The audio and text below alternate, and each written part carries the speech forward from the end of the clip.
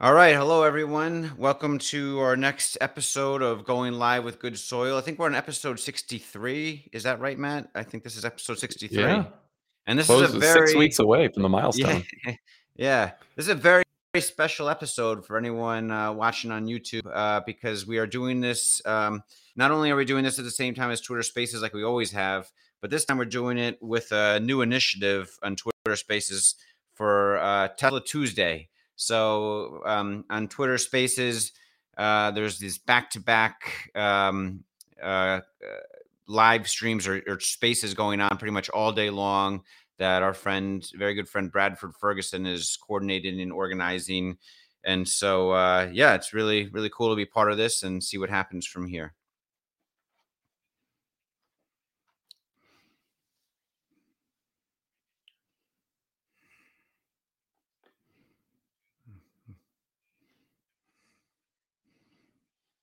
Yeah, I mean, I don't want to take credit. I mean, ideas are meaningless without execution, and I think other people have had this idea, and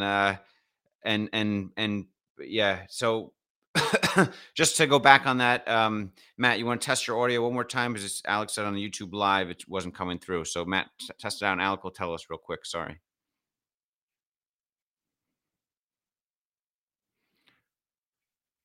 Okay, people still nothing for Matt on YouTube live. Well, I'll talk for a little bit while Matt looks at this. Yes.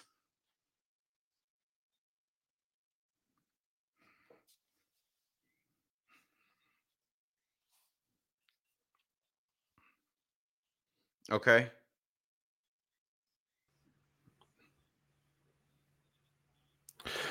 Test, can you hear me? Okay. All right. Yeah, that sounds good. And we'll do that. Thanks, Brad, for the suggestion. Matt's audio is all good now on YouTube.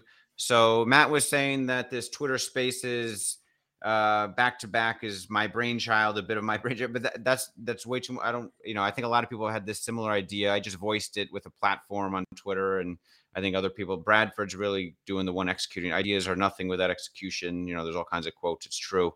I'm too lazy to execute new ideas these days. So I got enough ideas I'm trying to execute. So I'm glad someone's working on this, and it's exciting to see how far this goes. Yeah, and like Bradford said on Twitter Spaces, for those of you on YouTube who couldn't hear Bradford, he just mentioned that at the end, some of the questions on Twitter Spaces we will also address at the Q&A portion of the live stream, and our live stream will be normal for YouTube people, and then we'll cut it off about after an hour and 10 minutes, and then maybe do some live interactive audio questions with the Twitter Spaces folks for the last 20 minutes. Because I think Yeah, we're set to have a whole 90-minute segment on Twitter Spaces for today. and for those who are watching this on YouTube, either live or recorded, you can follow this account. It's TSLA_247. So that's a great account to follow. There's a lot of spaces going on there. So I'd recommend that as a new kind of resource. Yeah. And I've already seen a lot of fake Tesla 24/7 handles. So be careful. There's already underscore Tesla underscore 24/7. There's already fake ones. So make sure it's the right one that you follow. So be careful. Anyway, let's kick it off. The format is we touch on macro market. We got a lot of interesting stuff going on there. And then we talk about mostly Tesla, Elon stuff. And then today we have a special episode where we're going to go through a preview of the Good Soil Investment Q3 earnings per share model that Matt works very diligently on, and we've gone over it together a few times, and so excited to share that. So why don't we start with macro? Big news. CPI came in a little bit hotter than expected, and the market really corrected downwards as a result. What's your interpretation, Matt? I mean, macro market is just its own thing, and we all have to pay attention to it, unfortunately. Yeah, for sure. I think a lot of the kind of bulls out there were really hoping that we'd be turning the corner on inflation. I was kind of thinking there was a reasonable probability that we'd see, like a negative month over month movement in CPI, and instead it was actually a little bit hotter than expectation. So, I mean, it came in at 0.1% month over month, which doesn't sound so much. I think it was, what was it, 8.3 or 8.6, like that, something like that year over year. But from my point Yeah. of view, the year over year is kind of less meaningful right now. Yeah. So you markets, I mean, you saw right at the 8:30 Eastern posting, the markets just dropped like a rock when that came. So Yeah. I think what's really changed is there's essentially 100% chance, I think, now of a 75 basis point hike in September. But I think people are expecting maybe another 75 basis points in November now, instead of kind of tapering, maybe hold, or maybe it's 50 basis points or something like that. So the expectations for a more aggressive Fed, I think, have been raised. So, I mean, Yeah. if you look at the chart, one of the things I thought was pretty interesting was, if you look at like the actual chart of the month over month inflation figures, it really doesn't look too bad, because it was like the last 12 months essentially were like these huge kind of spike bars, and in the last 2 months the bars are much lower. I think Gary Black posted that. So it does seem like we're trending in the right direction, but it may not be as quick as maybe we'd been hoping it could be. I don't know. What were your Yeah. thoughts, Emmett? Yeah. I mean, you talk about the charts, and that the month over month is by far so much more important to me in terms of actual data of where we are actually at versus the year over year is almost meaningless to me. Like the month over month is where it's at. And the Fed, they said they're going to base their decisions on data. I think 0.1%, CPI isn't terrible. I mean, I guess expectations were going to, if you look at, speaking of charts, I'm not a technical analysis guy by any means, but you can't ignore the last 2 weeks. The NASDAQ has gone up, 5+% in the last week and a half or something like that. If I look at the monthly chart on the NASDAQ. So, it's been anticipating a CPI print that could be perceived as friendly to interest rates, I guess. And, people have been buying. So it's sort of like a mini bubble, temporary mini bubble. That's how I interpret this kind of reaction to the CPI print, this fast 4% drop. We're down 4% on the NASDAQ right now.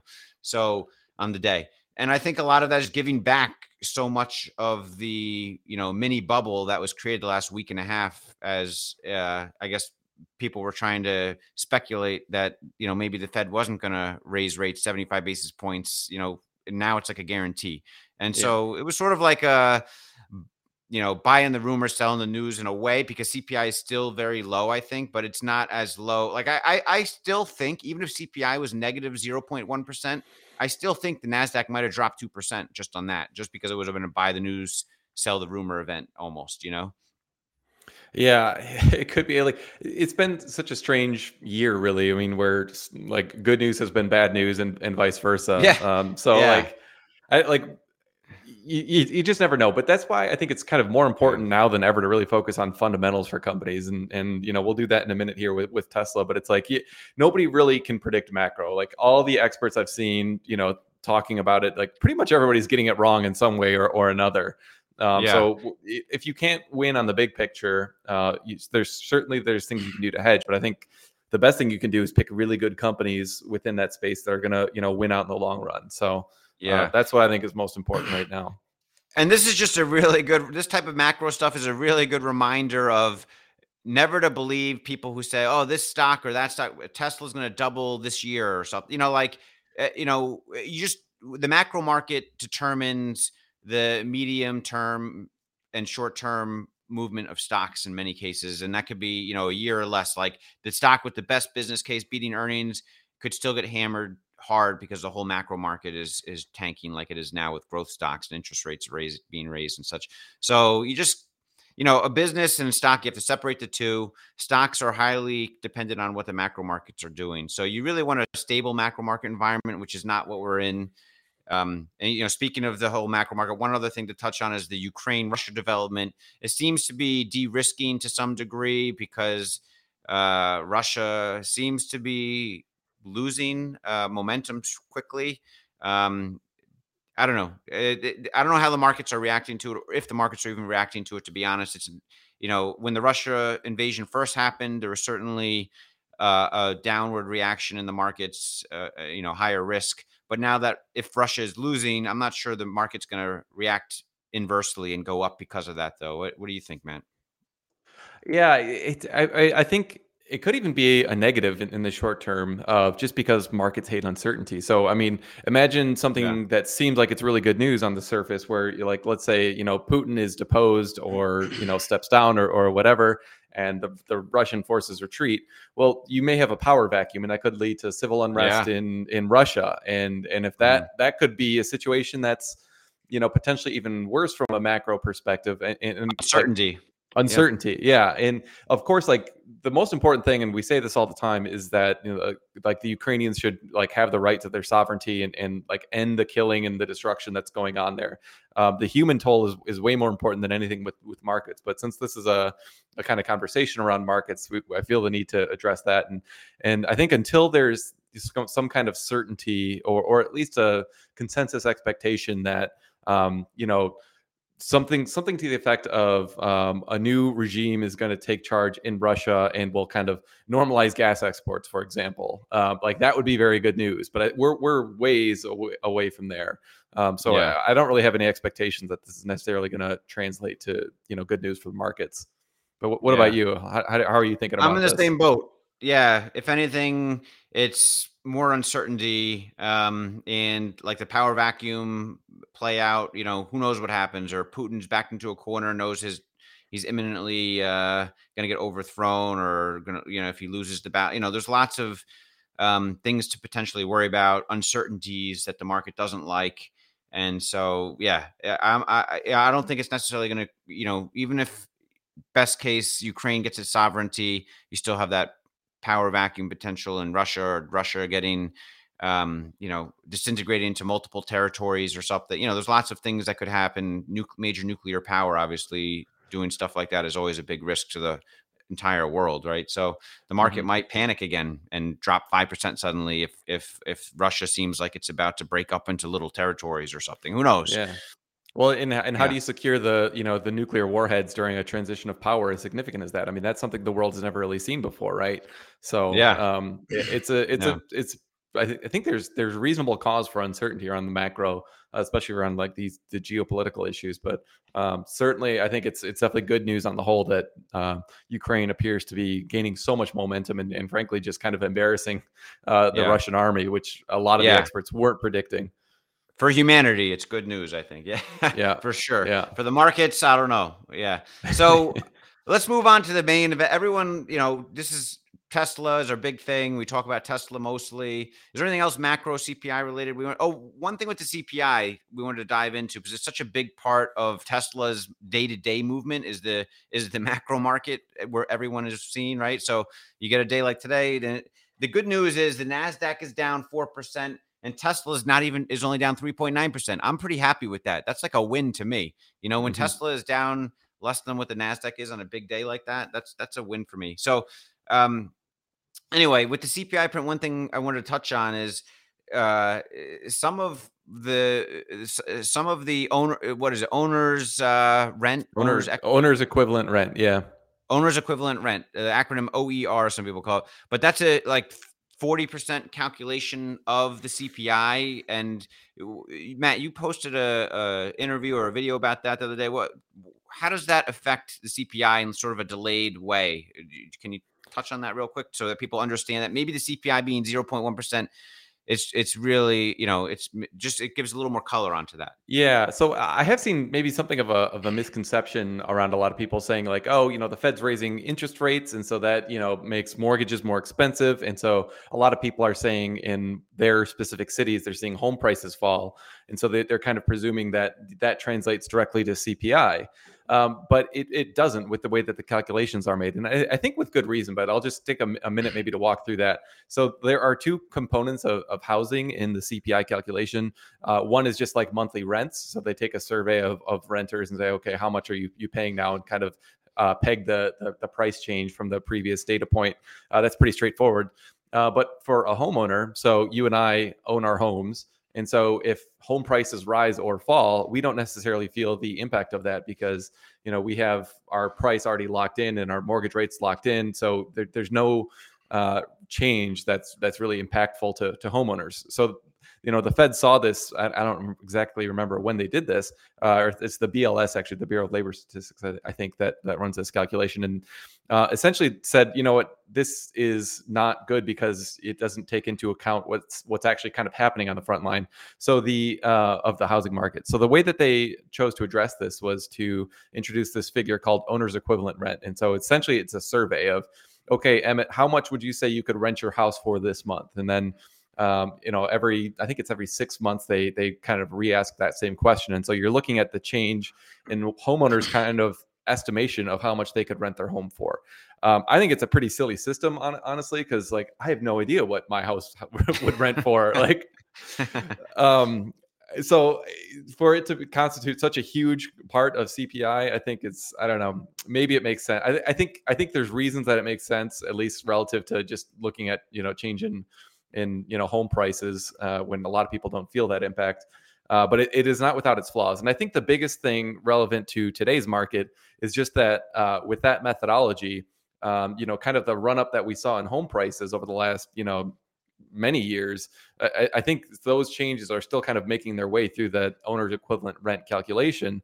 And so if home prices do start coming down now, like a lot of people suspect, but the point is, it just may take several months or even longer for the owner equivalent rent, kind of component of that calculation to come down. So this could be a factor that's kind of elevating the CPI print for longer than some people might have otherwise expected. Yeah. No, great explanation. I hope it makes sense to others. It makes sense to me. It's just the CPI number, when you really study, I guess, what goes into it, there's all kinds of interesting nuances like that. And that's like 40%, 30 or 40% of the makeup the CPI, which is, important to sort of have an understanding of to some degree. So anyway, let's move on to Tesla.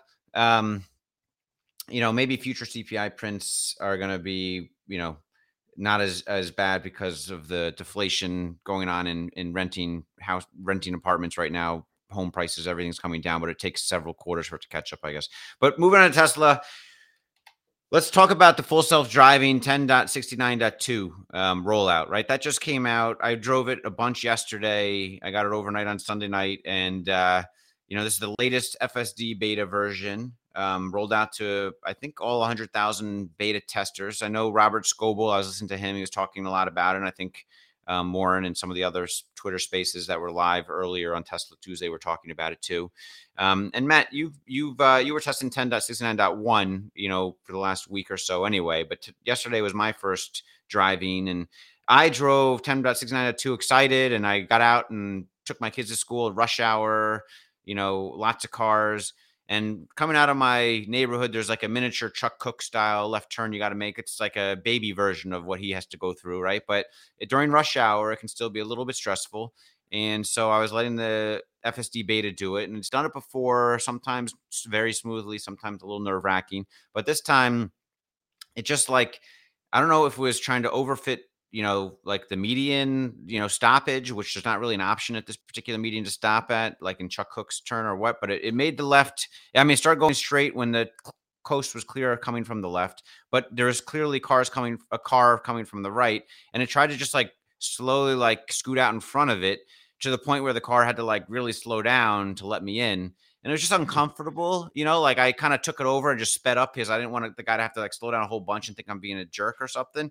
And, I said to Matt yesterday when we were touching base, I was like, yeah, I kind of get what you're saying. Like, maybe you're not like super cautious, like I was saying last week's live stream. Maybe they're just like these uncomfortable moments that even people are, making a left turn. Like I was telling Matt, like, I think maybe in the simulation data, like you would think that in all like so much simulated tests they do for this, within the simulation environment, for the full self-driving neural network, you would think that it would figure out to make a left turn that doesn't, maybe it's just figuring out left turns that don't cause an accident. And so even though that left turn 99.9999% of the time is not going to cause an accident, about 90% of the time or 95% of the time, it's going to cause an uncomfortable situation where the car that's going down the road from the right has to slow is I'm forcing them to slow down basically, Right. and in a way that I wouldn't if I was a human driver. So maybe they need to do something with the simulated, because it seems like something that should be trained in the simulated environment very easily, but maybe they need to adjust the logic of that or something to where like only make the left turn if you're not forcing the other cars to slow down, even though forcing them to slow down won't cause an accident either or something. I don't know. That's just like one idea I thought of. It just seems odd that it's still doing something like that. What do you think, Matt? Yeah, I mean, this is something we kind of touched on a little bit last week, and it was funny because at that point, like, a lot of what people had seen to that point was like the drastic improvement in the Chuck Cook left, and it's like, wow, that's legitimately impressive. But a Yeah. lot of what I've been hearing since it's gone a little bit wider is kind of what I was saying last week, where like things are generally smoother on most turns, but the mistakes that it is making are kind of like more very uncomfortable mistakes to put it Yeah. mildly. Yeah. So like my card, for example, never used to before this, .69 update, like start the left turn if it wasn't really clear both ways, and it's doing that all the time now. And Mhm. so something with the logic does seem like it's off, because every once in a while you've got a Chuck Cook style left turn where like you need to kind of make an aggressive turn into a median. Like sure, like they've solved that very well, I think.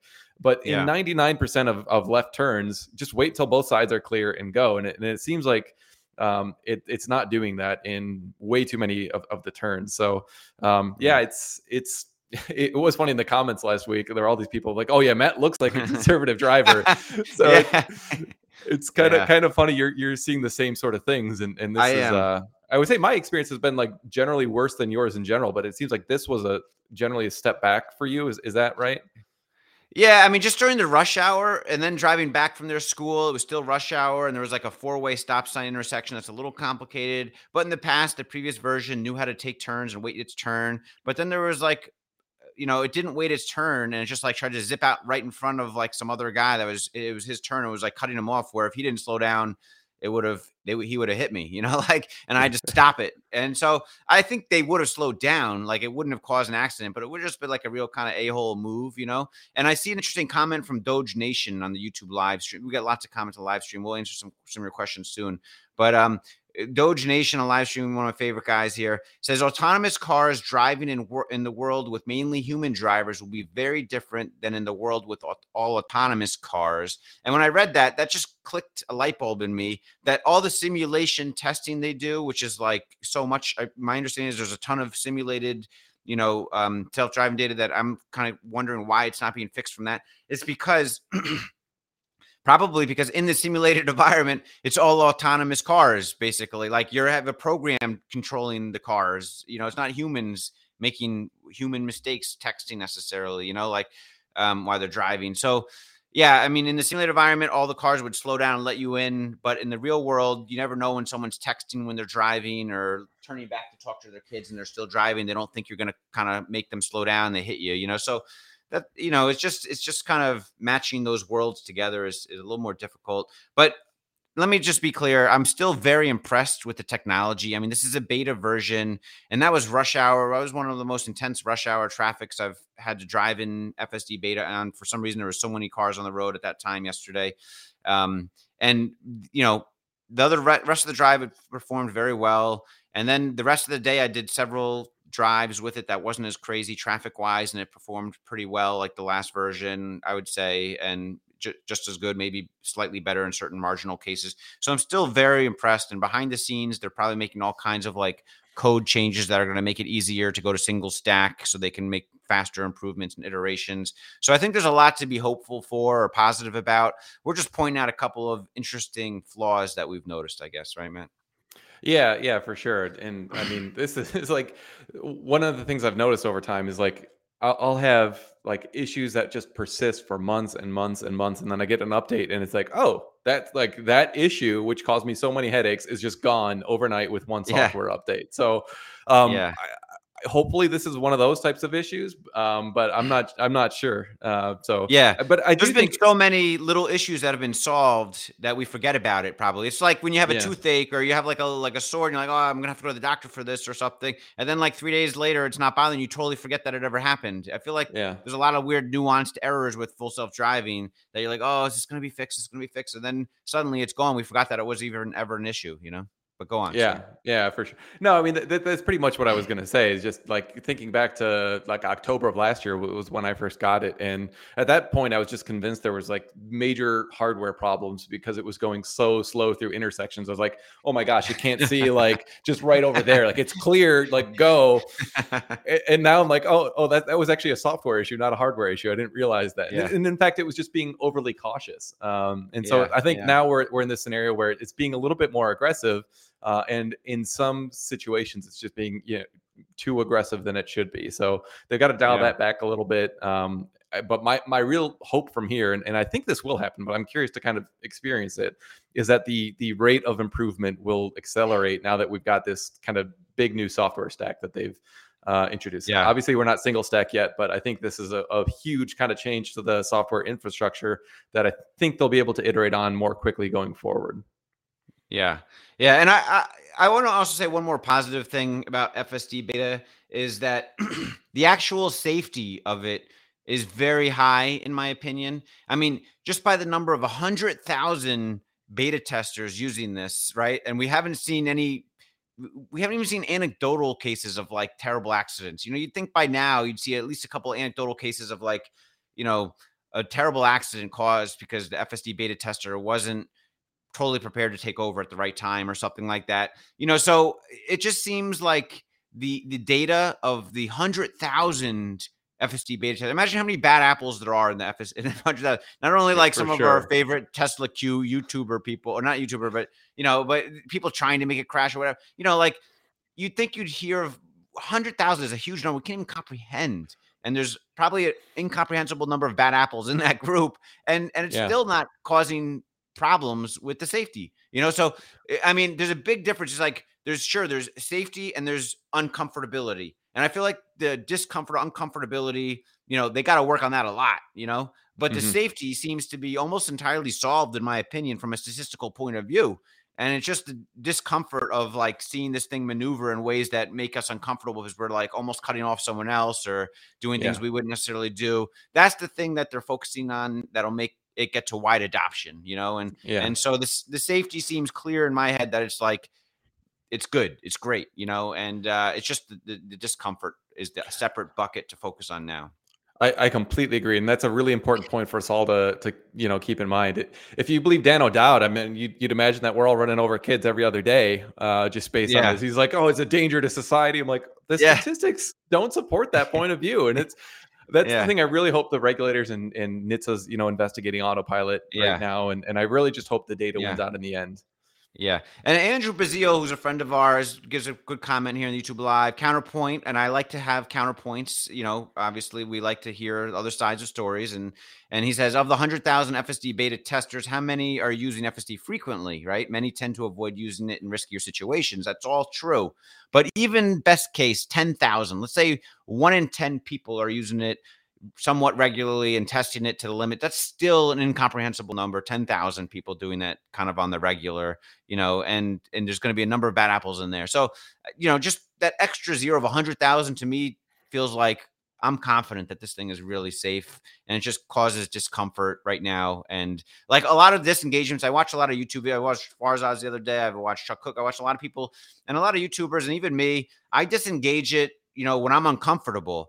Not because an accident is imminent, because we don't know if the accident's going to happen. Like the car, if you just let it do its thing, I bet 99.99% of the time it's not going to be an accident. It's just going to like make us go, whoa, and it's going to like stop at the last second or something, and we're just going to be like, well, that was a close one. I don't want to do that again, Yeah, so, or you get honked at, or like you don't want to be a jerk on the road. Like that, a lot of times I'm like, I know what it's going to do here, and I don't want that person to like get freaked out, so I'm going to just take over. There's a lot of that. You don't want to disrupt the status quo of the traffic going on, really. You don't want to be that person that everyone's looking at like, what's that idiot doing, like, or whatever. So it's just that's where we're at right now, is getting over that discomfort, to make it drive more like a human. I guess that's what they've been saying. So that's true. But from a safety perspective, I think it's probably it seems statistically to be extremely safe just from a bird's eye view. Of the numbers, when you look at the number of zeros of people using it, so All right, so let's move on. The big feature of today, I think, is we're going to go over an earnings preview for Q3. We've got it. Matt and I talked about it last week. We've been kind of preparing to some degree, and he's really done a great job preparing this model, even more so from Good Soil Investments behalf.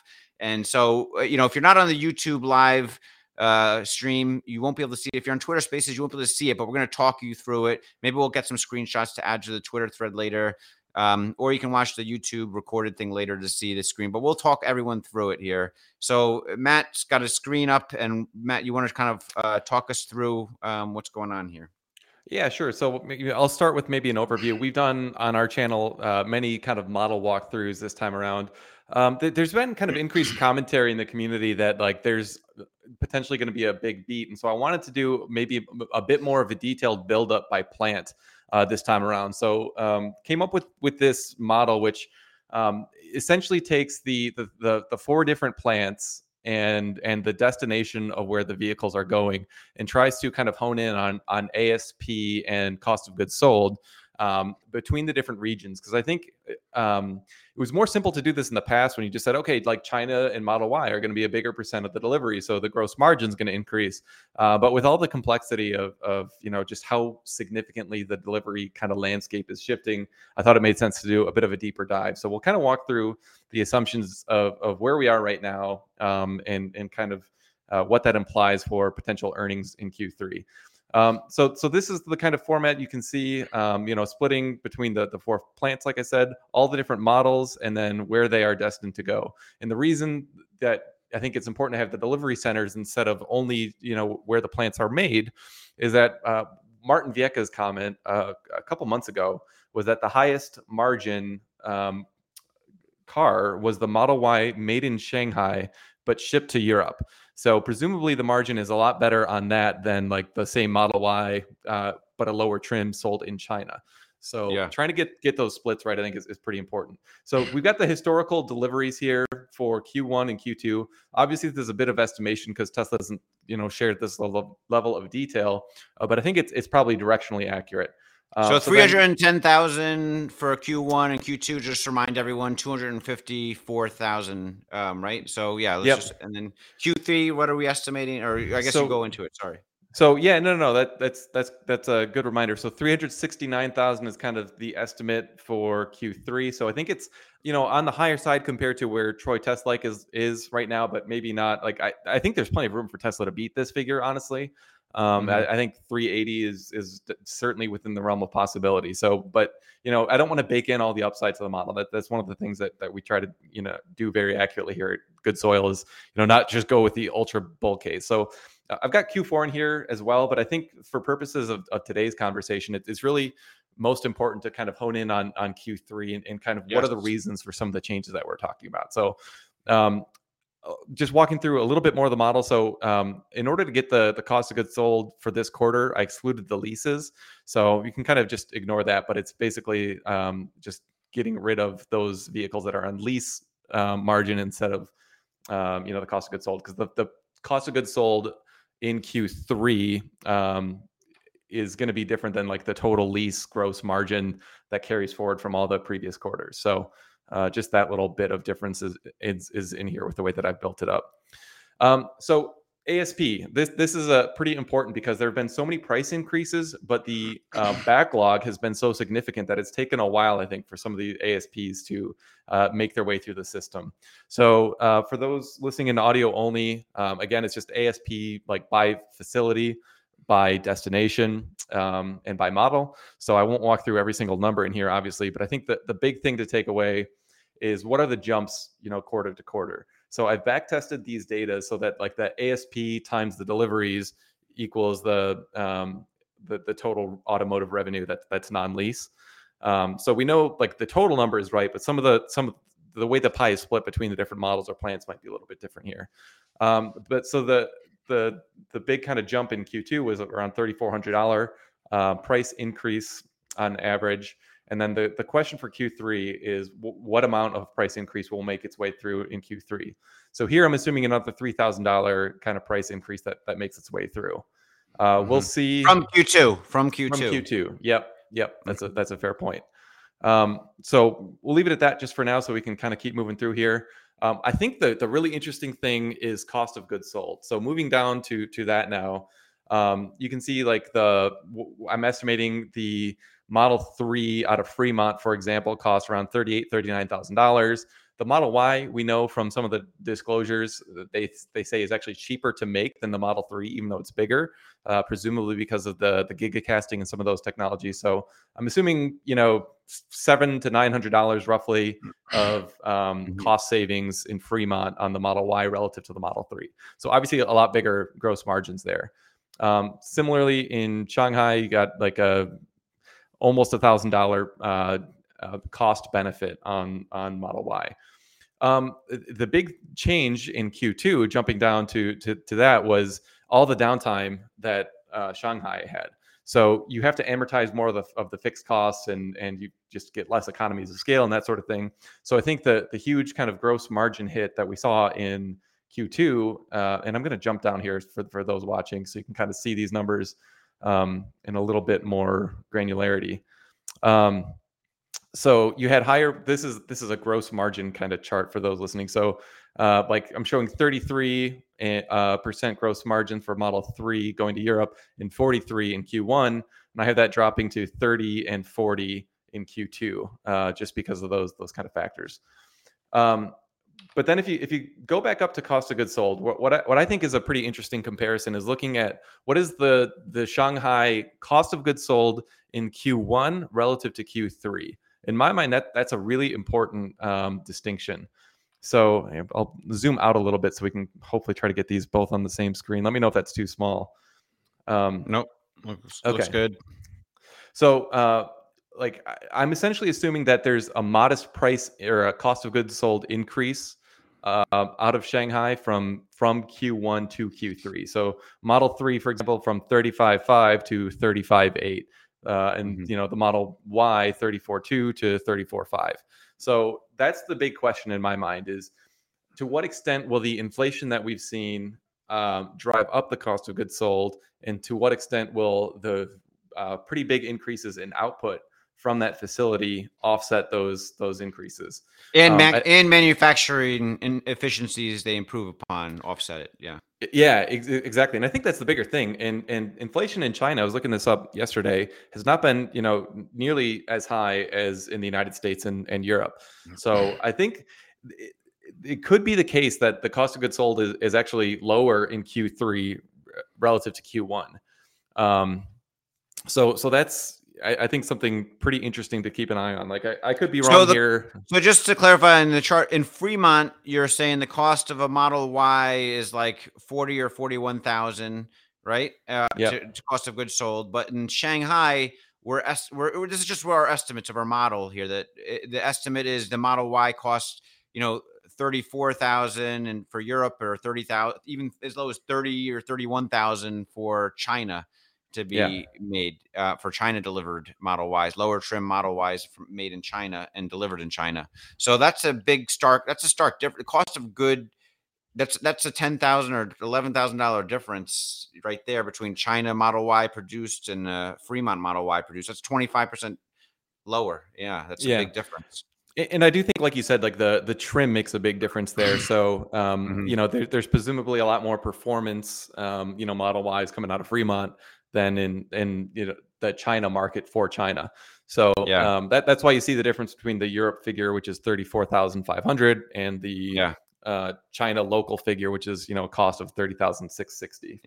And this is just the beginning of us trying to split out the factories. It's going to be super interesting to see this data develop, that we estimate as Berlin and Austin ramp up. Right now we're putting in like $50,000 as placeholders and stuff, we don't have a lot of data. They're not producing in volume, but as they do produce in volume, it'll be super interesting for us to put our estimates in for those factories as well. Sorry, Matt. No, that's helpful information. So and one of the interesting things that came out just this morning, Martin said that the cost of goods sold in recent quarters has been 37,000.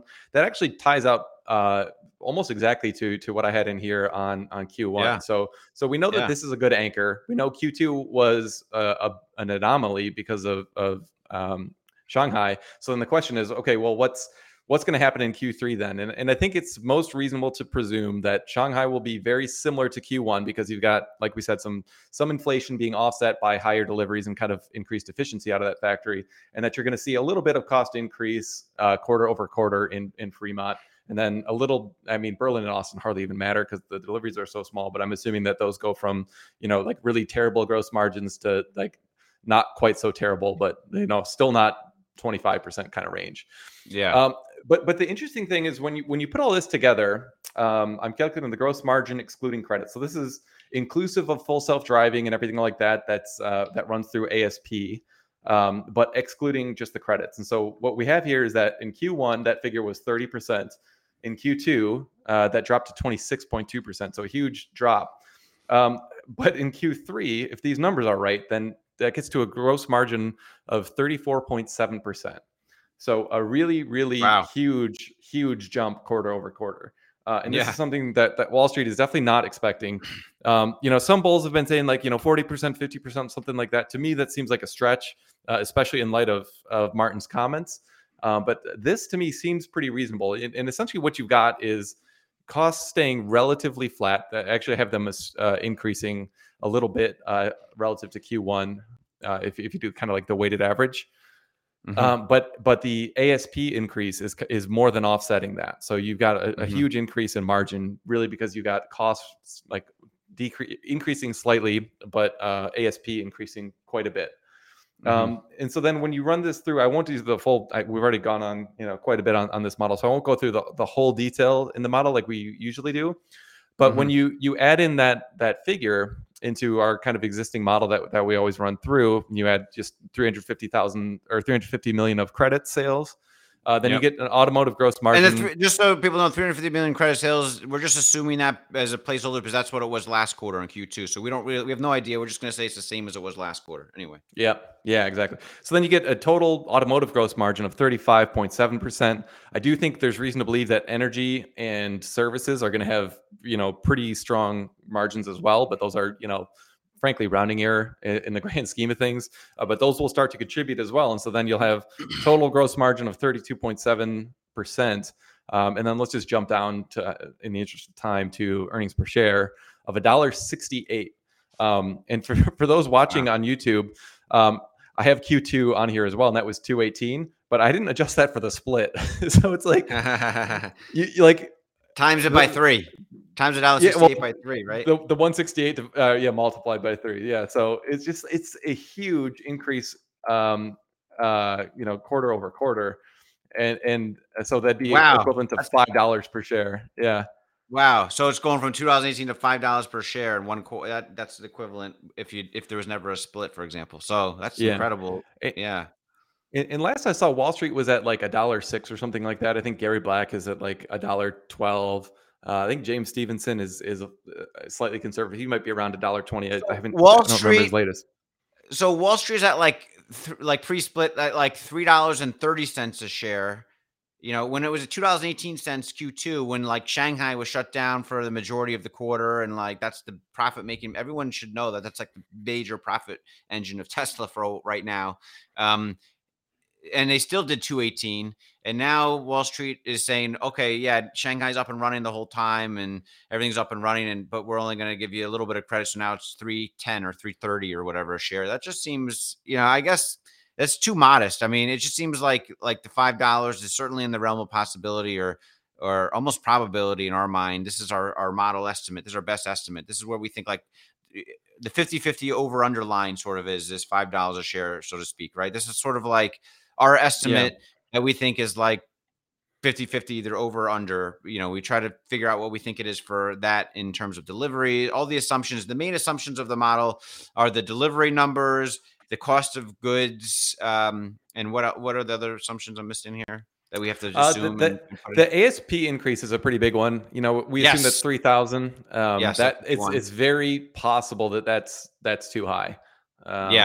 It's possible. Yep. But so like we've done some sensitivities. I mean, you and I were playing around with this model last week, and it's like when we're kind of going on an Uber bull case where we assume everything's about as good as possible, I think we're coming up with like $1.79 or something like that.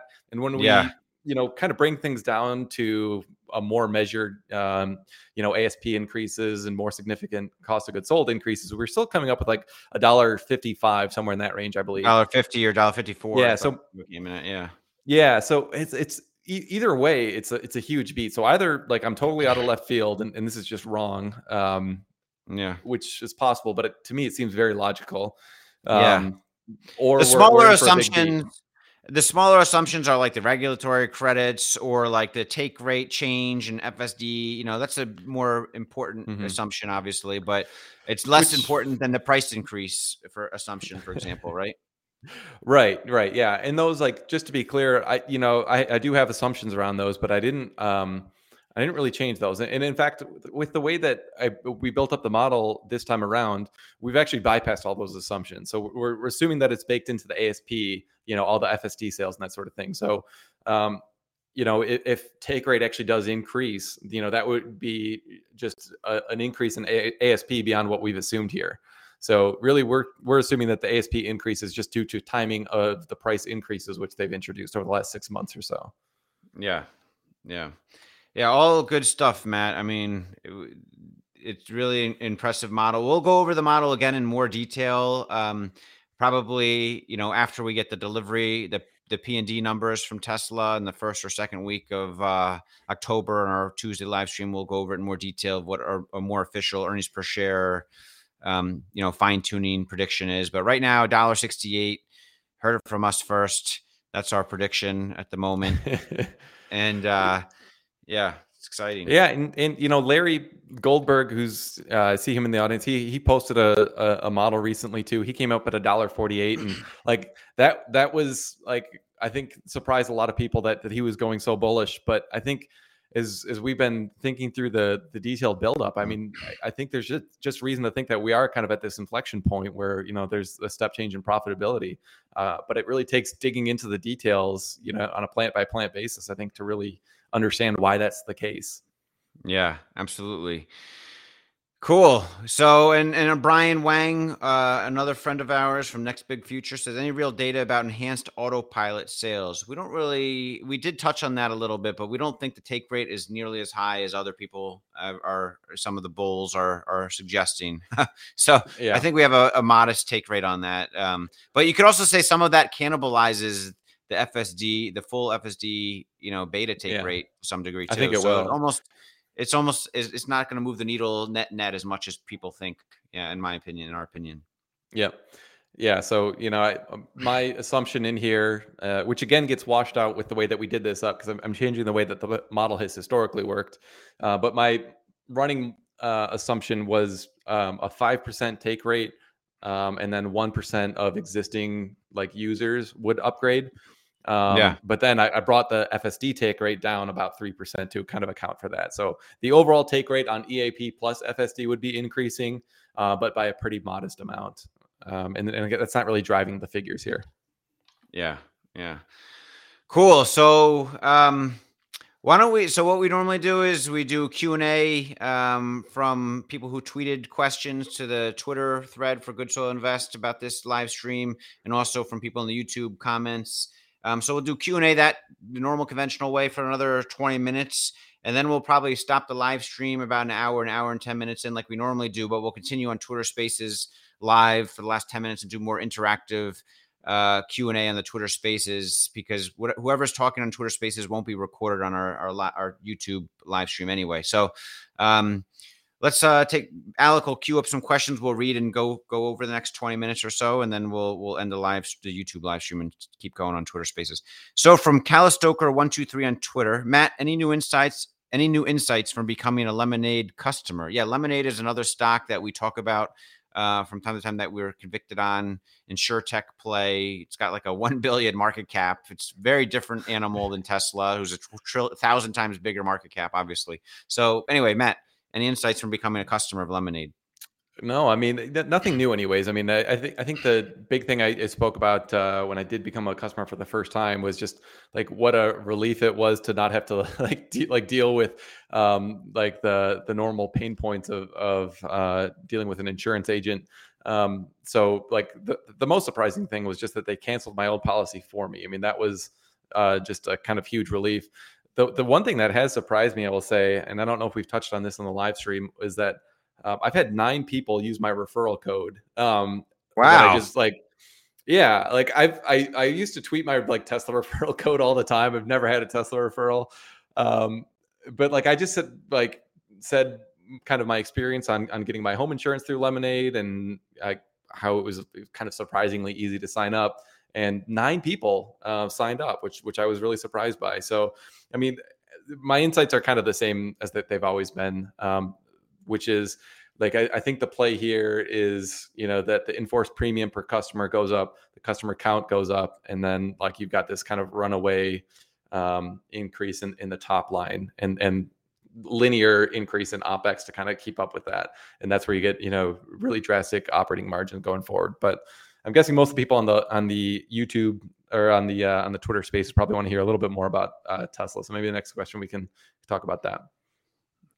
All right.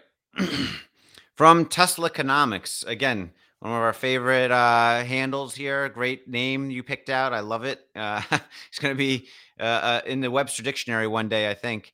So question, what do you guys expect to see in AI Day? Also, do you think 100,000 deliveries from Giga Shanghai will be achievable this month? The AI Day, we're definitely going to see the Tesla bot. I don't know what it's going to do, or it's going to interact with people, or Elon directly, maybe. I'm excited to see this thing.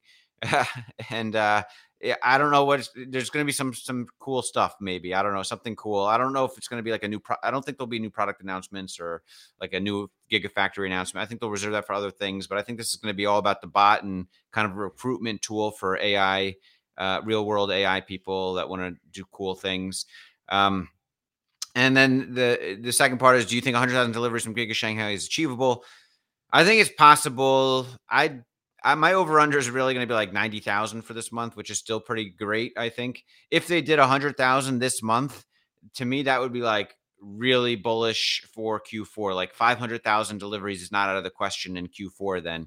So that would be incredible.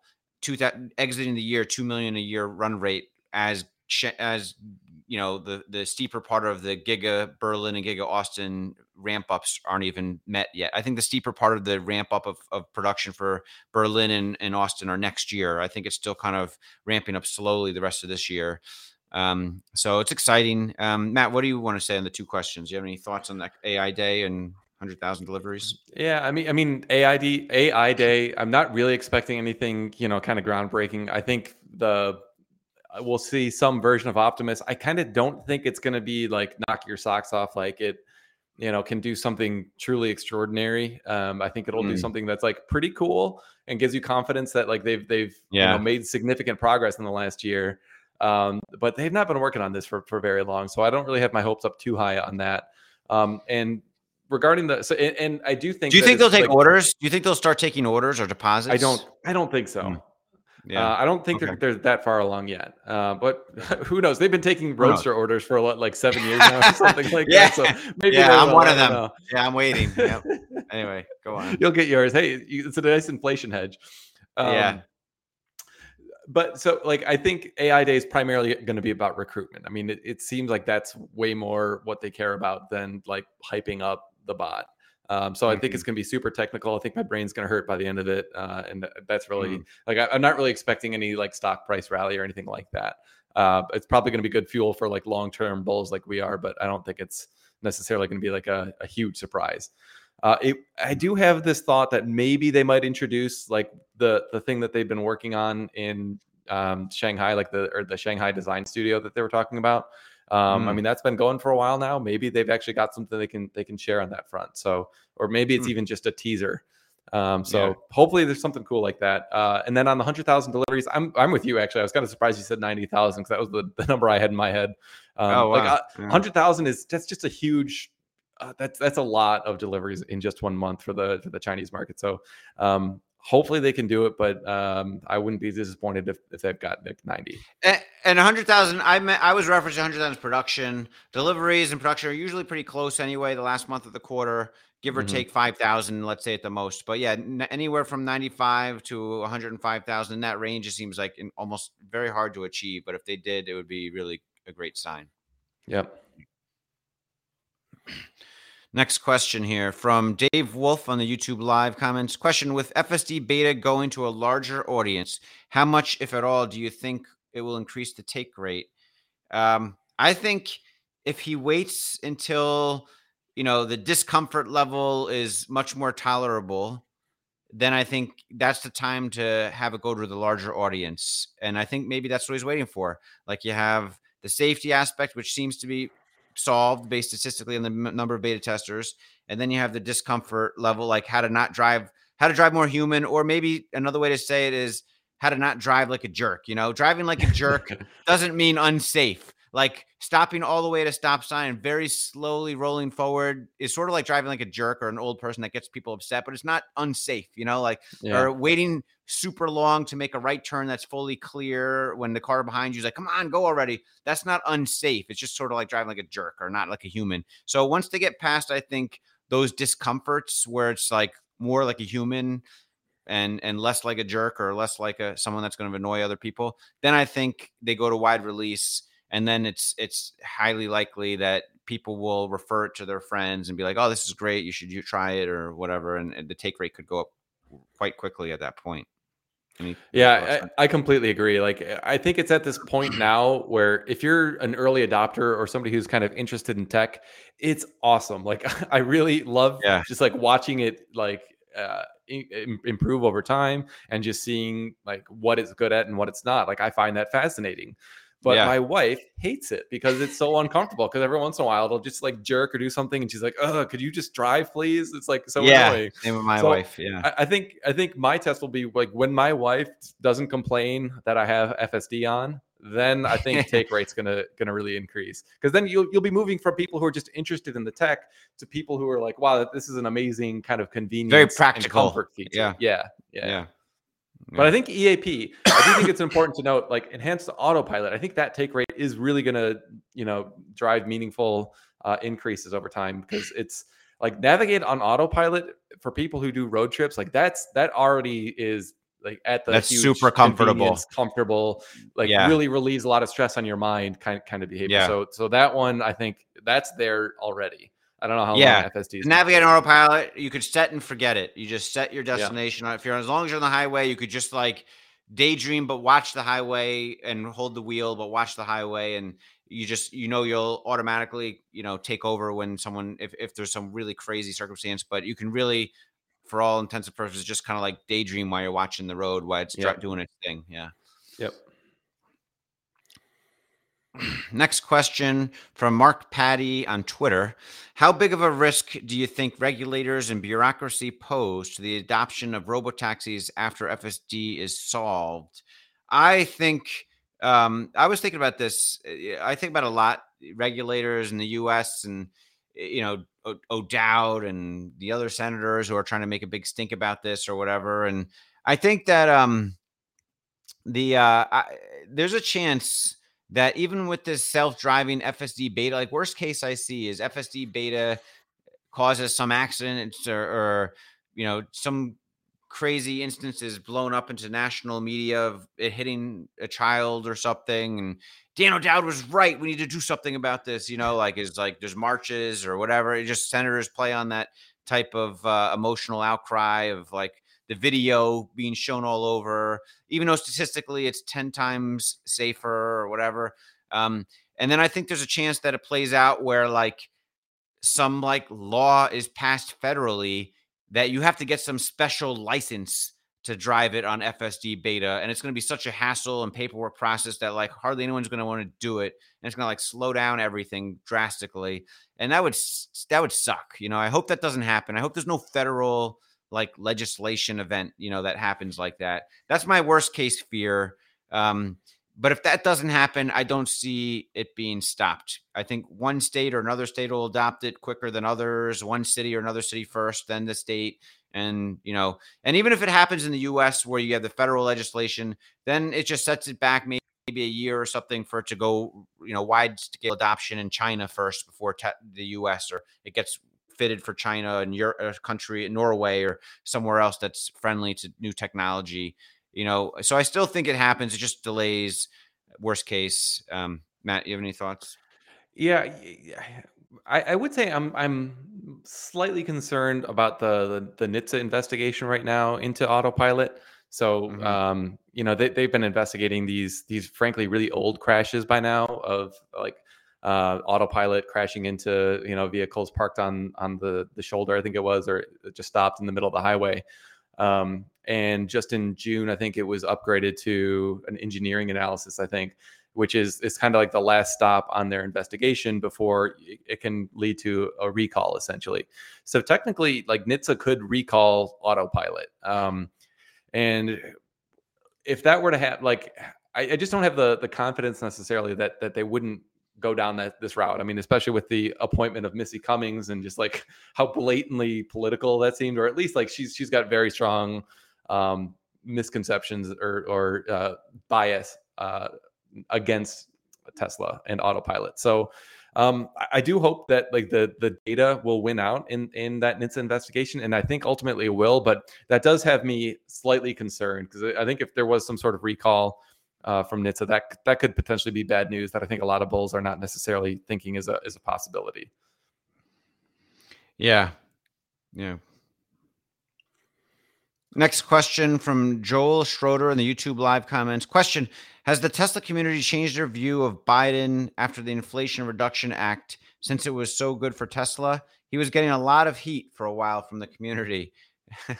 I don't know. I mean, politics is kind of dangerous waters to wade into on these types of discussions. It's just a dirty business, politics. I guess I'll just leave it at that. I don't know if the Tesla community. I don't want to speak for the Tesla community on this. I think the Inflation Reduction Act itself was not necessary for Tesla to succeed, and there's a lot of pork in it, and yeah, I mean, it'll help the competitors of Tesla a great deal. Try to become profitable or not go bankrupt selling EVs, I guess. So maybe that's good for all of EV adoption, I guess. Matt, you have any thoughts?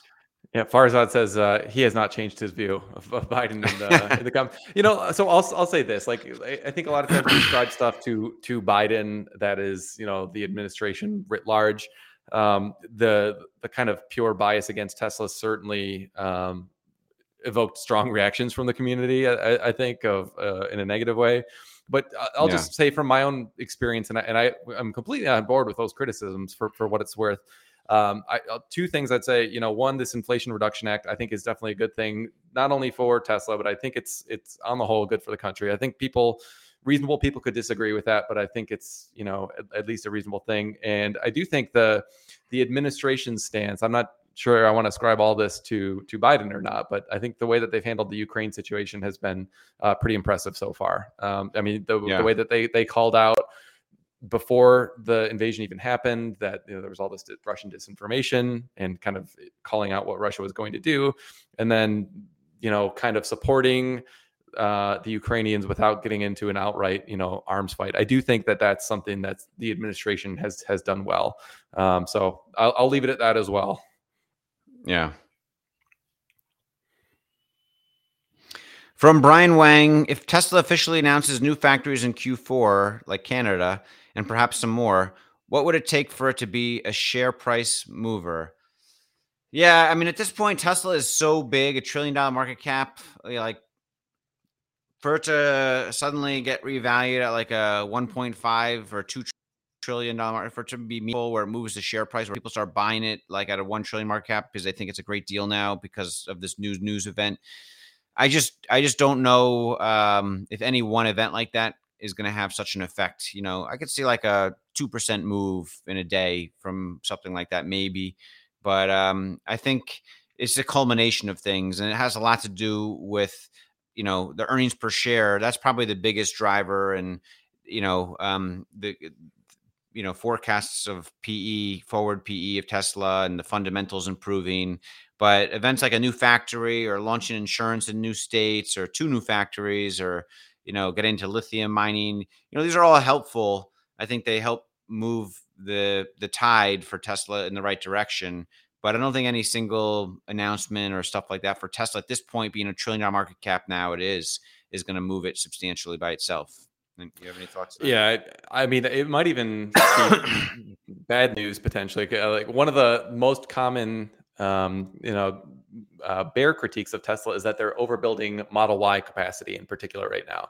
So, people are saying, "Oh, why are you building capacity for like 2 million Model Ys a year? That's crazy. Like you're gonna overbuild and you're gonna end up with all this stranded capacity," which is like how auto companies go bankrupt historically, is having too much capacity.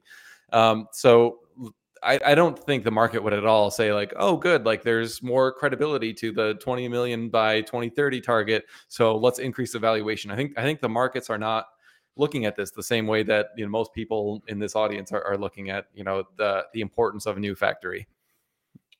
Yeah, so I agree with you. EPS is gonna be a lot more important in the medium term, short term. Yeah, going forward for sure. Yeah, I mean, back when it was like a 20 billion market cap or 5 billion market cap or 30 billion market cap company, I feel like you could have a big event that materially changes the valuation estimates by investors of what Tesla will become.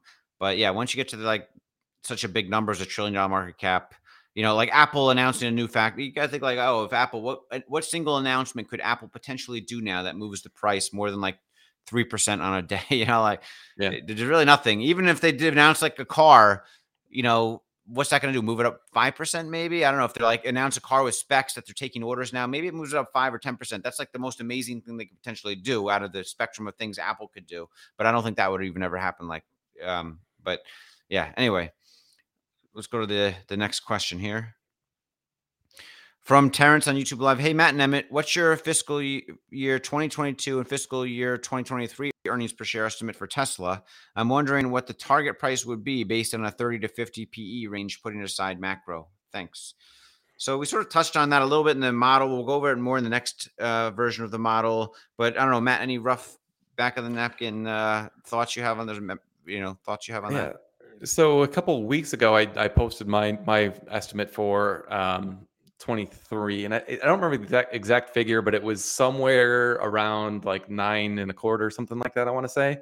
And so the rough math on that would be, it's like slightly above 100 PE right now based on the current price, forward PE.